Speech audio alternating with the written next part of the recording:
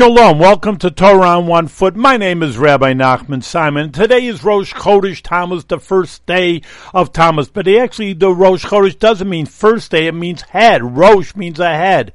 That means just like in your human being, the head contains all the powers of the human being, even in the arms and the legs. So too Rosh Chodesh contains everything in what's coming in the coming month. And even though there's a few things that are not so nice, the 17th day of Tammuz is when the Romans breached the walls of the temple and 3 weeks later destroyed it. But we have something very special also. Gimel Tammuz, the third day of Tammuz, is the Yortzeit of the Lubavitcher Rebbe, and Yud Beis Yud Gimel, 12th and 13th of Tammuz, is the liberation of the previous Rebbe out of Russia, which we will talk about in the coming months, only for good things this whole month. Thank you for listening with Torah on One Foot.